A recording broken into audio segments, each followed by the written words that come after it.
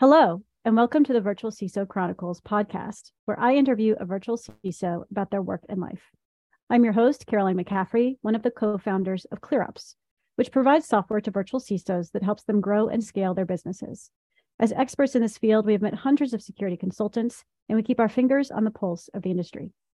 My background is in law with a focus on data privacy and cybersecurity, but I also have a long career working with startups. In fact, my parents had their own business, which is why I love learning about how people build businesses. So I started this podcast to feature interesting people in cybersecurity to talk about their passions, entrepreneurship, and business. If you don't know what a virtual CISO is, then these professionals are security experts who offer consulting services to companies. Sometimes they're referred to as fractional CISOs. Our guest today is Derek Morris. Thank you so much for joining us today, Derek, and welcome to the podcast. Thank you for having me, Caroline. This is great. Okay, so first question, tell us about yourself, and I like to throw in or ask that you throw in something that is non-security related about your background, in addition to how you got into cybersecurity. That's cool. I like that. So I've been doing IT and security now for 30, almost 3 decades, you can call it. When you put 3 decades, it sounds a lot longer, but 25, 30 years. So it's seasoned my hair color over that time. But I started doing Lotus Notes development out of my apartment in Rhode Island. Wow. With a big firm, big global company back then. And then 9/11 hit, and that changed a lot of things, especially in my career path too. They cut back on different situations in different groups and said, hey, if you want a job, you got to go to the help desk.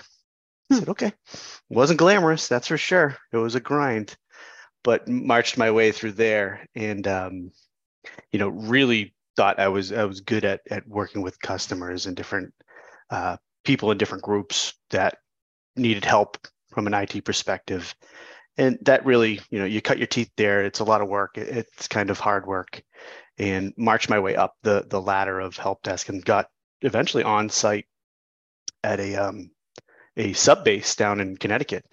Now that was very, very cool because now you're at a sub base and you're seeing some interesting things down there, and helping them actually build out the IT at this point, not just troubleshoot and such, but help, put your hands on the keyboard and on the machine and devices and build them and learn all the layers at that point. You're learning, workstations and servers and network switches and routers. And this is the early 2000s. So it was a different landscape then. No such thing as the cloud.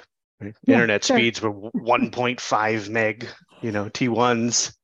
So it was a different landscape, and just, kept working, learning how to do that, and got a position to manage IT. Really got my first jump into security with an organization in Rhode Island, and we did SAS 70s, they were called. Now they're SOC 2 reports. And that was when we'd fly out for a week to San Francisco area somewhere, sit in a room with a big pile of policies, paper, and go through them, conduct interviews face to face. And that's where I really learned the security side of things. And I felt that was going to be a good path I wanted to take, but continued in IT, but always had that security background from doing that work and put it together. Finally, there was a point in time where I got my CISSP, I think it was 2015 or 16. And that changed the path, like really hard changed the path. Said, all right, I'm going to do this now. And got into like security kind of auditing and assessing. I'm a terrible auditor, but I can assess the heck out of anything and get you the gaps and identify different areas where you're having challenges and help organizations put those in place. And that's where the vCISO kind of started. It was very informal at my last organization, and it's formalized over the years. And finally at Wolf, they wanted me to run the whole vCISO business. And that's been the fastest 2 years of my life. And it's one of those pieces too that you mentioned something that in my background that I'm a sports nut, competitive a bit. And I've had the opportunity now to meet different sports teams and help them with their cybersecurity posture. Oh, bless you. Thanks. I've had that before too many times, the sneeze button.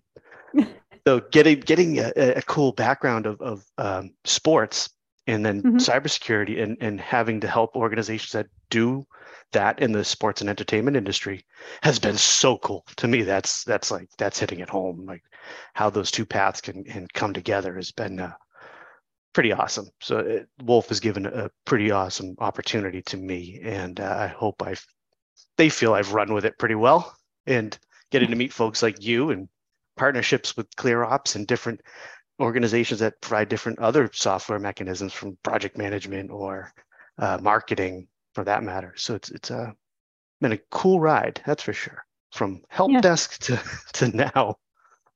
Oh, okay. So speaking of back to the help desk, so you said something that as a term I'm not familiar with. You said got to go to the sub base. What is a sub base? Submarines. Well, they built submarines. Oh, got it. Yeah. Okay. Should have known that. It was really, really cool. That is cool. Yeah, there was a couple opportunities while I was there to do to go out to a different sub base across the country. I think it was Bremerton for a couple of weeks, and got to be in the sub and run network, fiber, and set up switches, and it was very, very cool. I'm the perfect height for a sub too, so that wasn't too hard. So did you actually get to go out into sea or the ocean in a submarine? No. This was at dock. Yeah. Okay. And the size of things is just wildly impressive. You don't really understand how big things can be that, are in submarine world. It's just wild how large and how big expansive bases are and all that. So it was a pretty neat opportunity. Yeah. Sounds like it. It sounds really super cool. I personally, for some reason, have this unusual fear of drowning. So submarines and the whole being underwater thing, I think, would probably freak me out, but it is very cool. That'd be a tough cup of tea if you're afraid of that. The other thing you said is, I think did you self-describe yourself as a terrible auditor, but can assess anything? Is that what you said? Yeah. Is that the horrible auditor? Why do you say a terrible auditor? Auditing requires, tracking paperwork and work papers and checking them in and having different evidence that you just want to get to the point, and you have to kind of support this in a secondary and tertiary way. I just couldn't get past, show me what's wrong and we'll talk through what's wrong, and then get to the end point where you can do that. Auditing required too many steps along the way. That's where you get to doing vCISO work. We like to do what's called a current state assessment. What state are you at? Tell me how, good, bad, or otherwise this program could be. And we know exactly what we have to do, X, Y, and Z, to get you to a good state. Right. Yes. I mean, definitely makes sense. And then you talked about getting your CISSP. You have quite a lot of security certifications, I can see. What do you think about security certifications in our field? And I know there's some debate about, should we have them? Shouldn't we have them? Are they useful? Are they not useful? Are they barriers to entry? All these things. I'm a lawyer, so I'm like, hey, I had to get my JD and I had to take the bar exam. So I find there is, I think there's good value to them. If you're only relying upon them to make a case for somebody, I don't think that's far enough. Experience, schooling and certifications, it's got to be a good mix to those. Being in professional services and providing, advisory services to somebody, you're going to want to have someone who's got the certifications, and maybe that adds some color to what their background can be. It's got to be a good blend. It can't just be something you rely upon totally. Goodness, some of the smartest people I know have no degree. Absolute, amazingly smart people have no degree and would never even put it past them to help me with something. So it's something you have to take into the light. Yeah, I agree with that. I mean, even though as I just joked that I actually am bar certified in 2 different states in the United States, I think there is something to be said about the experience that really, like you said, it's a blend of a whole bunch of things that does matter. So I want to move on to you joining Wolf & Co. Specifically, how did you find out about the opportunity? Did they approach you? Did you approach them? And then what enticed you to launch that within the larger, and maybe it's even, I'm sorry to make this a multiple part question, Okay. but explain to people what Wolf & Co. is as a general company, Mhm. in addition to, like, all those other things I was just asking Yeah, about. so maybe starting it from what Wolf & Co. does. We are traditionally a CPA firm, been around 113 years now. So that's got some wow power to it. Mhm. So you have your tax, your audit, that's one side. And then we have our risk management group, which is equally as big as tax and audit. And, there's 135 people on the risk management side. And that's where Hmm. my group lives. And we're a smaller group under there called Strategic Management Services, which does the advisory group. And we're virtual chief information security officers. We're virtual CFOs, virtual risk officers. Could have a BCP service that does, BIAs and BCP, full gamut, virtual privacy. So we make up that group. We also have IT audit, IT assurance. That is a big arm in there, a big group. And we were missing the help after the audit. So if IT audit went in and said, here's your 50 problems you have, okay, here you go. Good luck. Here's what you should do first. And they would come back and say, well, can you help us do it? And it was never anybody that had the IT background, security background that could come in and build it. And that's where vCISO came to light. So finding out that they had a vCISO opening, I didn't realize what it entailed, if it was going to be part of the group or lead the group. Mhm. So I reached out. Wolf has been a competitor of an organization. I was with just my last organization, a small regional firm. Okay. Always bumped into Wolf folks at different, assessments and audits that might be doing a different component, and said, they were pretty talented people. So, there was just one day I saw that this vCISO offering was open, and that's what I wanted to do. Just that, no more assessing. I wanted to help build and grow, talk with clients, try to land work, and that's exactly what it turned out to be. And there's a lot of hats to wear. Yep. You have your service delivery, your marketing, your business development, and then you're managing your practice too. So there's probably 4 pillars that you have to get comfortable with, and some I'm learning, getting better at, and it's been a cool journey, and I can foresee what we can do growing a team of vCISOs out. And so far, it's been pretty quick. We have a good group. So how big is it? How big is your team now?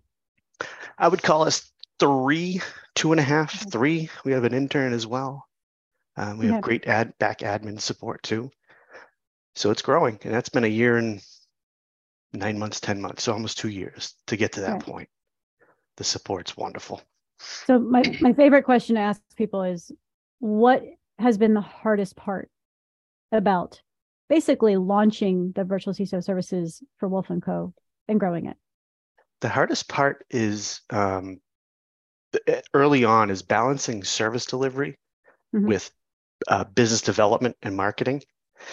I am not a salesman by any means, but I have, I guess, a personality that can help drive home the message of what we can do for you. And I'm going to be that face to help you do that.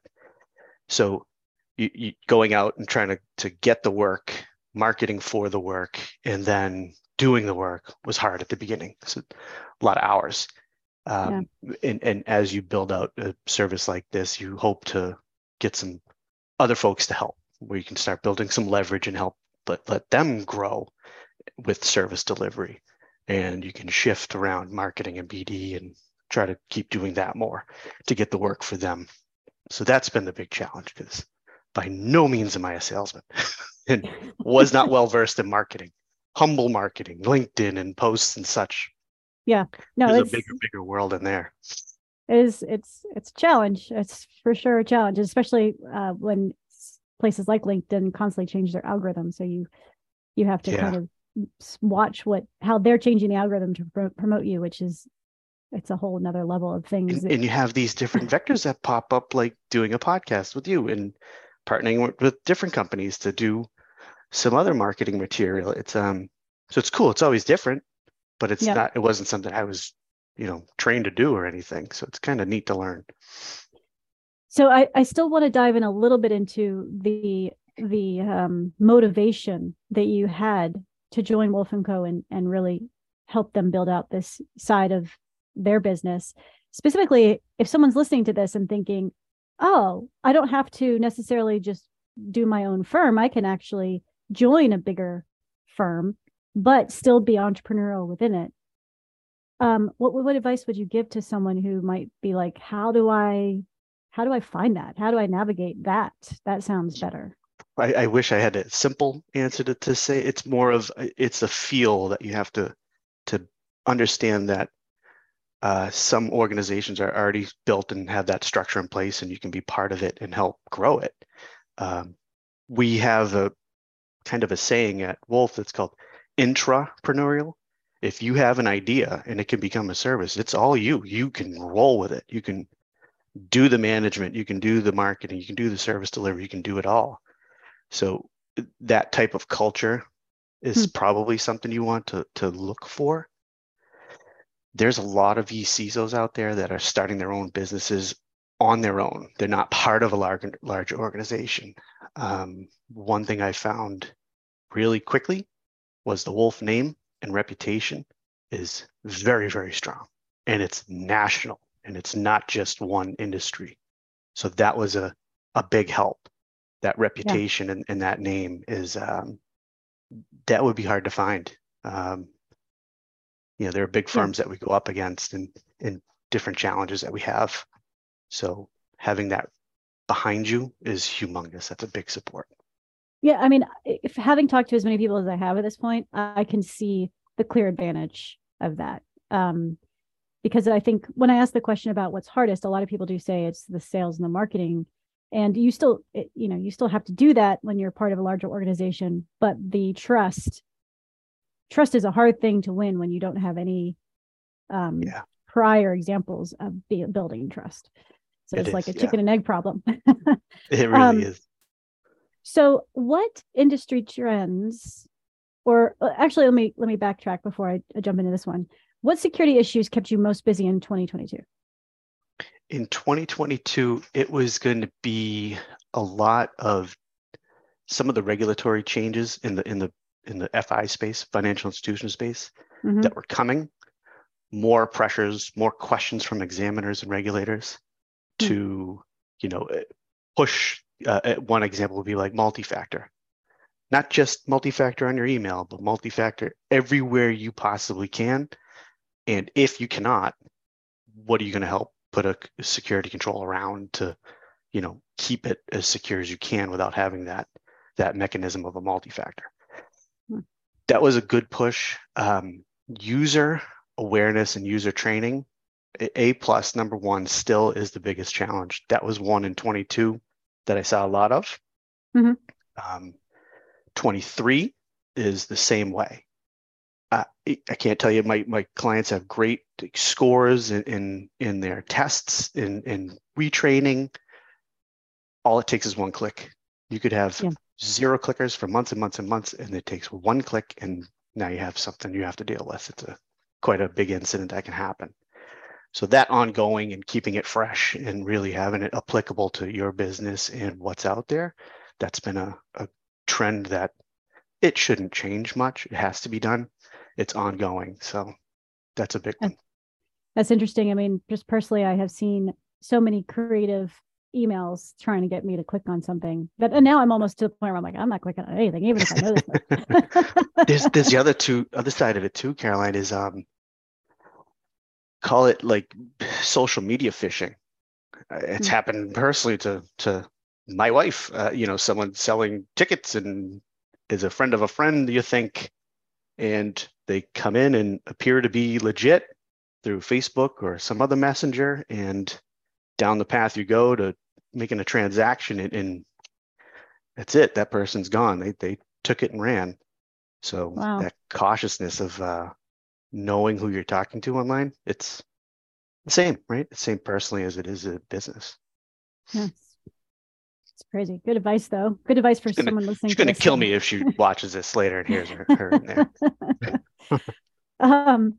So do you have anyone, like another virtual CISO that you can think of that maybe I should interview for this podcast you'd recommend? I've met Chris Bedell, Bedel. He has Bedell Security. I think it's out of the Midwest. Very nice guy. Very, very nice guy to talk to. We've recommended him to do some work where we get a little too close to the independent sun from an IT audit or external audit, and we can't come in and be, management decisions type vCISO work. So we've recommended to him, and I found him to be very nice to talk with. And I know handing over some work is usually a challenge, but he did it very professionally. So I think he'd be a good one to talk to. He's been doing this for a while too. Okay, thank you. I'll definitely reach out to him. I'm familiar with him from LinkedIn. But yeah. So Derek, thank you so much for your time. Can you please let our listeners know how and where they can find you? So easiest way would be on LinkedIn or dmorris@wolfandco.com. And happy to talk to anybody at any time. I don't let things sit for long. If I get an email and it's somebody wanting a question or anything, I'm happy to help. So I don't let it sit there. It'll be a response pretty quickly.